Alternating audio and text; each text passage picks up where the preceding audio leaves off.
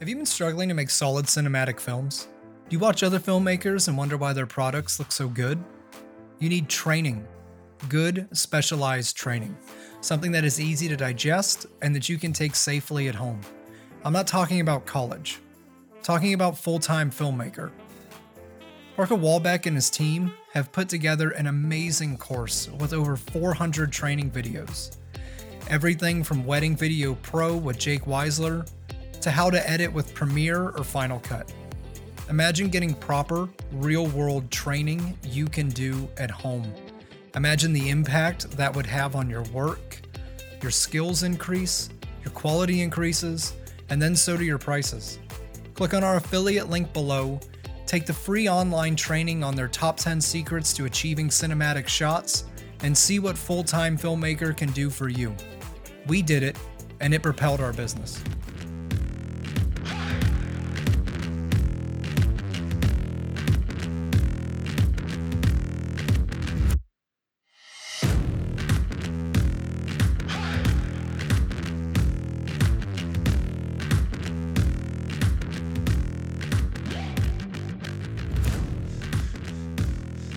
Hey everybody, welcome to the Wedding Filmmaking for Beginners podcast. I'm your host, Phil Beabout, and today we are discussing part one of a two-part series on why your image stinks and what you can do to fix it. So we have this broken down into 4 different parts. Today we're going to be discussing exposure, and then in the next episode we're going to be discussing white balance, color correction, and focus.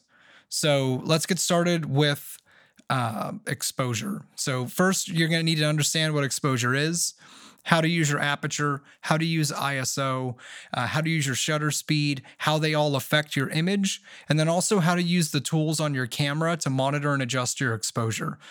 So you're probably saying to yourself, like, why are these things important? And you've probably watched videos with people that have these just amazing images that are coming out of their camera. You've probably seen people's videos that they post in groups. I know I have, where somebody's dress is white or the shadows are crushed or the highlights are blown out, and probably thought to yourself, like, oh, that would have been a really cool shot, but the sky is pure white, things like that. And I want to kind of walk through today what you can do to stop that from happening when you're out in the field and shooting. So, it's little things like, have you ever looked at your image and wondered why there's so much noise in it? Or have you ever wondered how people get such clean and balanced images? Well, we're going to discuss all of that. And first thing that we want to do is just kind of go over exposure and what that is. So exposure is literally the amount of light that is hitting your sensor. So it is controlled by 3 camera settings. So 3 things are affecting the amount of light that's hitting your sensor. You have your ISO, you have your aperture, and you have your shutter speed. So aperture controls the amount of light that's coming in through the lens. So that's the dial that's opening and closing. Some people call it the f-stop. That's just, it's what's opening and closing to allow light in or allow more light or less light in. So the higher the aperture, the less light is coming in. The lower the aperture, the more light is coming in. So right now I am filming this on a f2.8 on a full frame, Panasonic S5. So that aperture is the biggest that it can be because we're in a dark room and we're trying to allow as much light as possible to come in.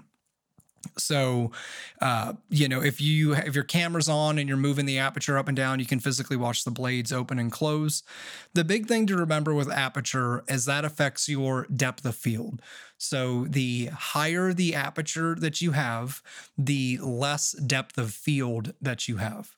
So more things become in focus as you go up in aperture.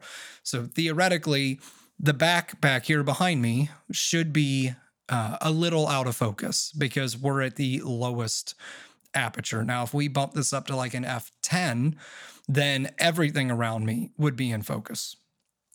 So if we look at shutter speed also controls the amount of light that's hitting the sensor in that If the shutter speed is increased, it allows less light in because the shutter is moving faster than the light rays that are coming in. So it allows less light to hit the sensor because the shutter is, moving so fast. Why that is important is shutter speed affects motion blur. So most of us are used to watching movies, from Hollywood. We're used to seeing, true cinema movies where they're shooting at 24 frames a second, and then their shutter speed is set to 50.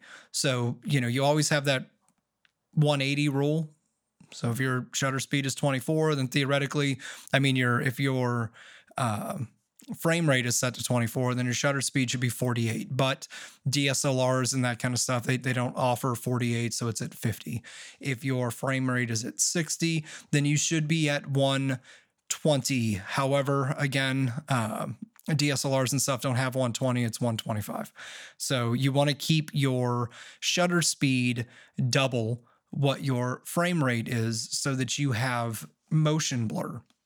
Now, if you increase your shutter speed beyond that to say 1,000, that will darken your image because there's less light coming in.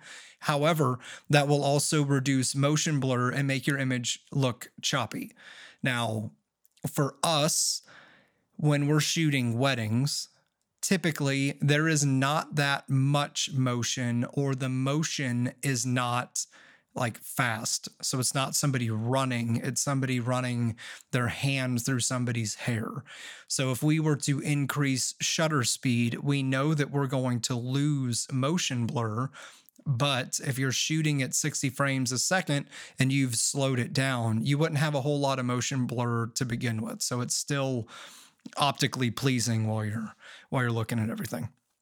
Now, so that's 2. So moving on to ISO. ISO is unique in that it is the only one out of the 3 that will actually add light to your image.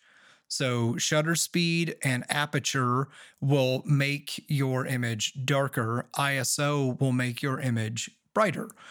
Why? So if you are moving your ISO into the higher ISO ranges, the downside of that is it creates noise. There's artifacts that start to come in and that kind of stuff. So you need to understand your camera's native ISO. So right now we're shooting on a Panasonic S5.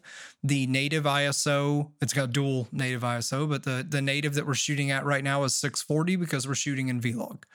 So it's important that you understand that, and that you understand that as you increase ISO, you also introduce noise into your image.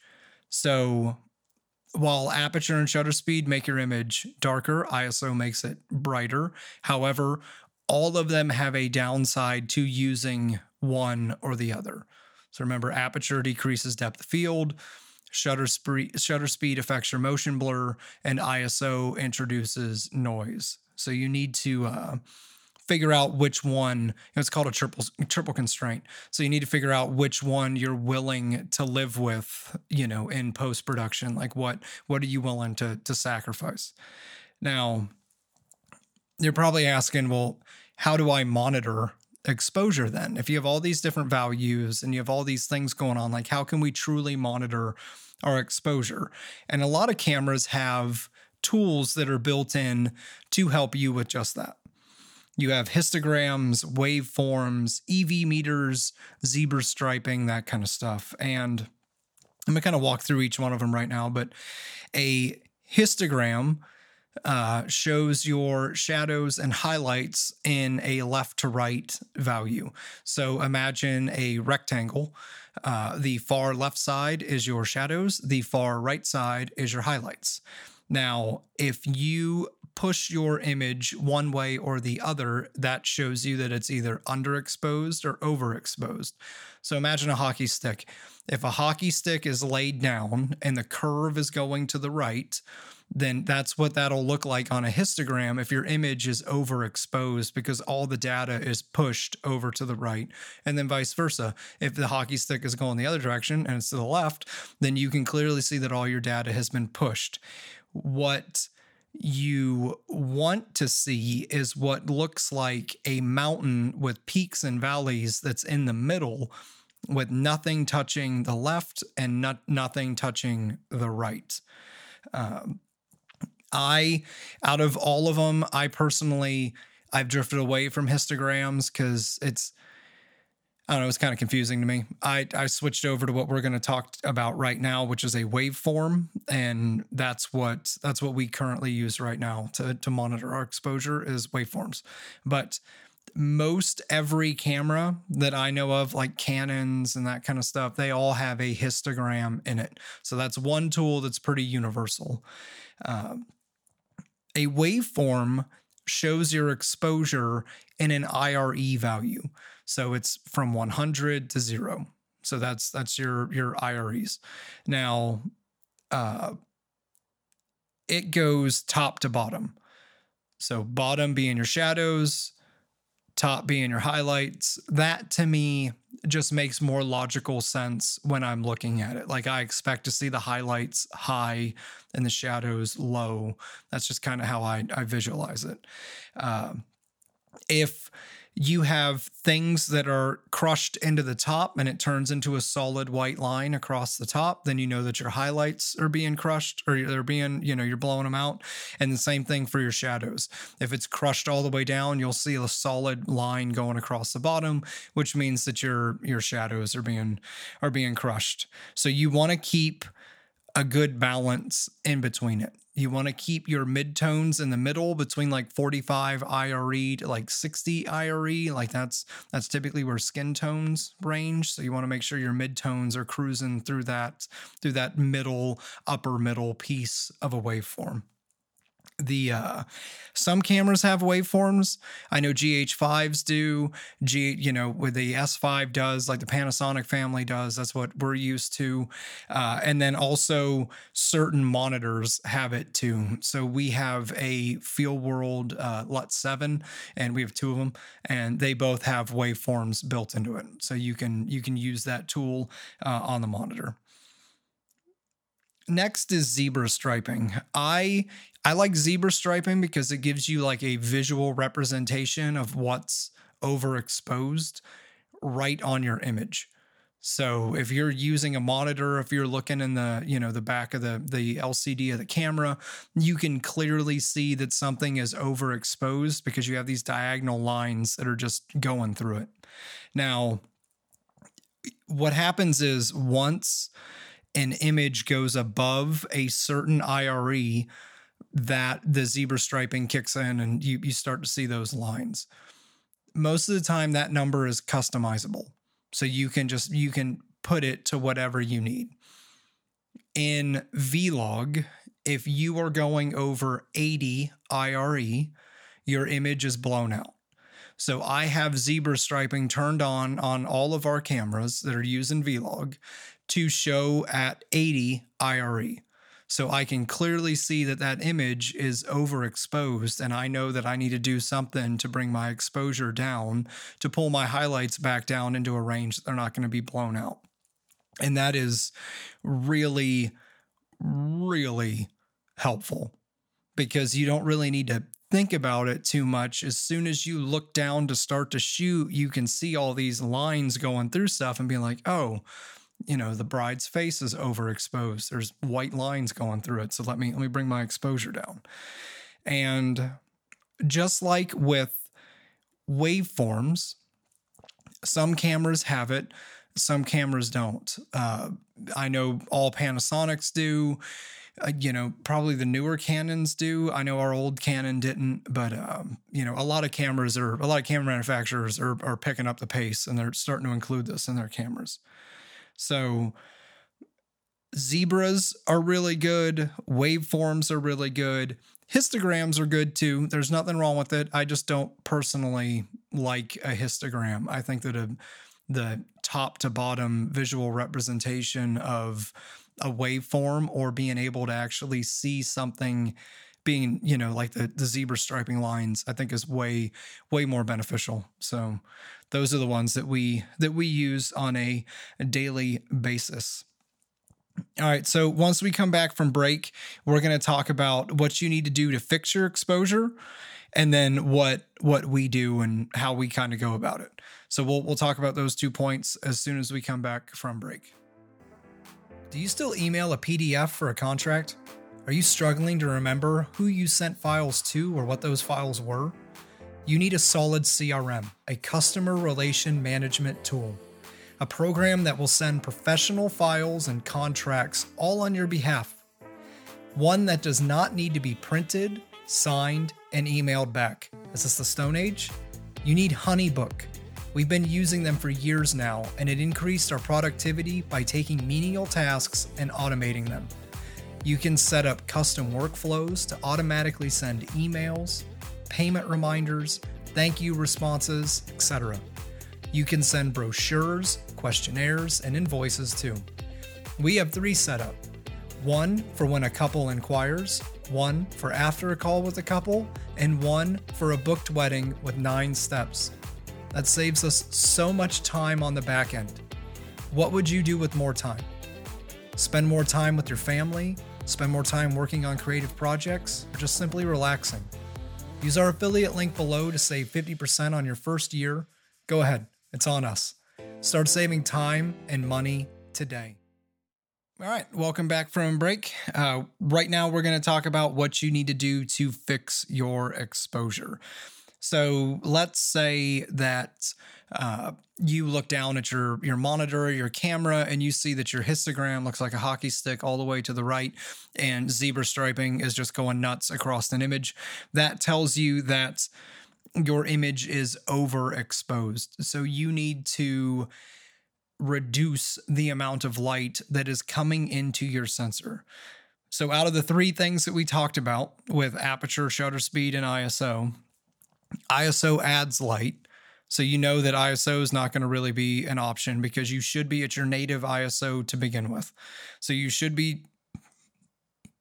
around, I think 400 ISO is pretty standard across most cameras nowadays.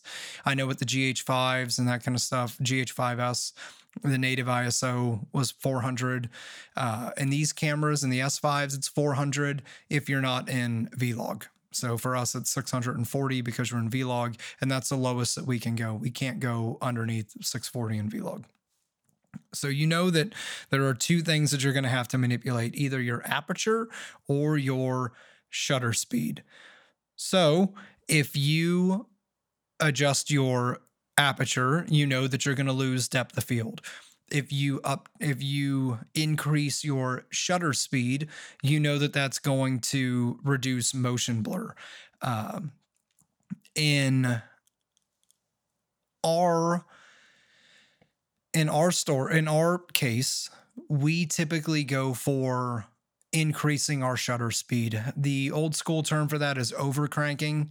The way that I understood it was back in the day, they physically cranked the camera.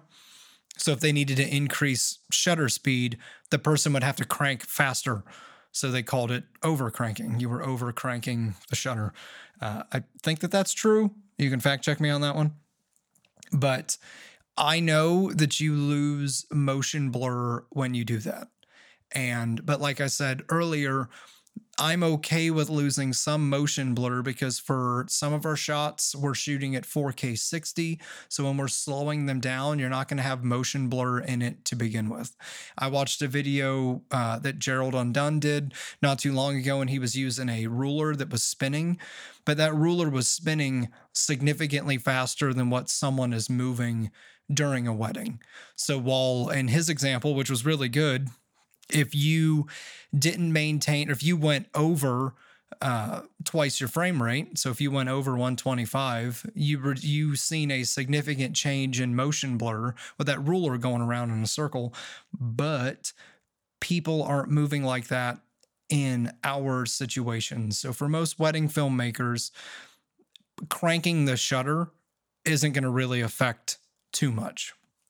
Now, if you didn't want to do that, you could purchase a ND filter, a neutral density filter, which is like buying a pair of sunglasses and slapping them on your camera.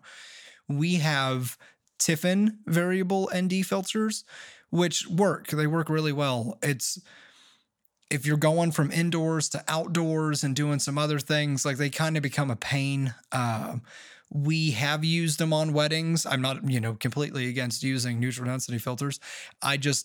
I find it easier and faster if I'm on my own shooting a wedding to not use an ND filter and just crank the shutter, because I'm not constantly taking it off, putting it on, like trying to fumble around with it and that kind of stuff. But we do have NDs, and we have used them. They're not.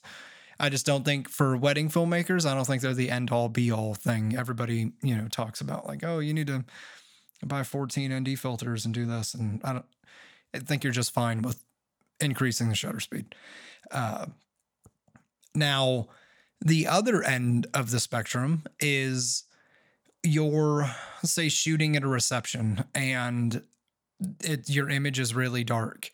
Well, the only way that you can really manipulate that image is have a very low aperture lens, so like 1.4, that kind of stuff, because that's going to allow more light in, or you need to increase your ISO. And the issue with increasing your ISO is that introduces noise.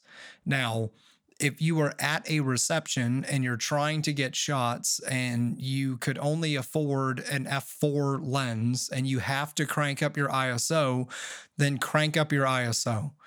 If, it's much better to get the shot and then have to fix it in post-production than it would be to not have the shot at all. A really good example of that, it wasn't at night. Brittany and I were doing a wedding on Cape Cod, and the bride was doing a first look with her father. And I got preoccupied with putting the father in place and that kind of stuff to where I didn't even hit record. So I didn't record anything of what was going on. Brittany hit record, but we had just come from doing something else. So her white balance was her white balance was at like 6,000. So it gave this like weird blue cast to the entire image. But we had that one like 2-minute long clip that she had recorded like that. And I knew that I could go in post and fix that, which we'll talk about in part 2 with color correction. But my big thing that I want to stress is always get the shot and then figure out like what you need to do later on to fix it. And the same thing comes into play with a darker image and increasing ISO, because there are tools out there like Neat Video that will do a really good job of cleaning up the ISO and giving you a usable image by denoising it. If you're using DaVinci Resolve, I don't know if the free version has it. I know the studio version has it. It has a noise reduction program in it that works really well. So there are plenty of tools out there that can significantly improve the image if it is noisy. And always remember, if you're shooting a reception and you're shooting dances, speeches, that kind of stuff, you should be using lights. You should never be relying on the venue's lights for your work. Like I'll say this over and over again, but you always want to make sure that you're the master of your own destiny. So just kind of just circling back a little bit, what we like to do, like I said, I really like using waveforms. I use zebra striping. I put the zebra striping at 80 IRE because I want to be able to see if I'm about to blow out my highlights when I'm in Vlog. You need to, in Vlog 2, you need to make sure that your shadows aren't crushed. I want to say they need to be over 12. That's kind of the general rule. So between 80 and 12 IRE is where you should see everything in your waveform. I really do like just to overcrank the shutter, because like I've said about 4 times now, there's not a whole lot of motion in weddings. In fact, you probably don't know what shutter speed, if you're watching this on YouTube, you probably don't know what shutter speed I'm in right now, because I'm not moving that much to affect motion blur. So it's, while I 100% understand why the rule is there, I also think that we need to understand how you can break the rule and how it affects you. So we crank our shutters for low light. We've between the GH5S and our two S5s, our cameras do really, really well at low light. So all of our cameras have dual native ISOs. The S5s is 4000 ISO is the high band for it. So we can crank our ISO up and not really have too many issues when it comes to noise. So if we did not have that, well, even when we do, we still set up lights. I still use 2 Core SWX 250s. I think they're on 300s now, but we have the 250s. And I still use those for dances, speeches, that kind of stuff. We still light everything, even though our cameras can do low light really, really well. We always like to try to keep our ISO at their native values. We don't like to raise them above that because that gives you the most dynamic range. And, like I said, I don't really like histograms. It's just a personal preference. It's nothing against the histogram. I'm sure plenty of people use it, but I like the visual representation of the waveform. So big things coming out of this, just to kind of wrap everything together. You really need to understand your exposure. You need to use the tools that we talked about, like waveforms, zebras, histograms, that kind of stuff. You really need to take advantage of those inside of your camera because that gives you a really good representation of where you're at exposure-wise. You need to be mindful of how each thing, like aperture or shutter speed, impacts other pieces of your image, like depth of field and motion blur. And you need to make a decision on which one that you're willing to sacrifice. For us, it's motion blur. And I've said why, but we're willing to sacrifice a little motion blur. So in part 2, we're going to talk about white balance. We're going to talk about color correction. And then we're also going to talk about focus. So those are the next 3 big things. So if you like this video, be sure to like and subscribe to us on YouTube. Be sure to join our private Facebook group, Wedding Filmmaking for Beginners, and subscribe to our podcast. Again, thank you so much for being here. We appreciate it. We hope everybody's staying safe, and we will see you in part 2. All right, bye.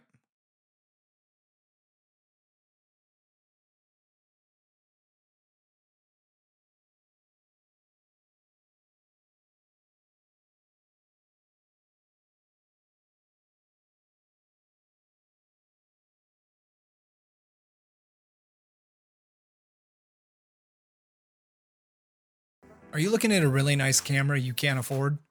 Are you wondering how companies afford 6 Red Monstro 8K cameras and all the trimmings? You need to make more money so you can buy one. No, I'm kidding. You need to rent. Renting equipment is way easier than you think. You can ship it all back and forth from your house, and it's way cheaper than buying. Best of all, you should include the rental cost in your pricing to pass on the expense because you're shooting with better gear. Wouldn't it be great to use something other than a Canon SL2 for your next project? Rent a Sony a7S III or a Canon 1DX Mark III. You don't need to buy them. We rent additional cameras, lighting gear, and audio equipment all the time from Borrow Lenses. We've never had a late shipment or anything other than an awesome experience with our customer service. Use our affiliate link below to get renting today, and you'll have professional equipment tomorrow.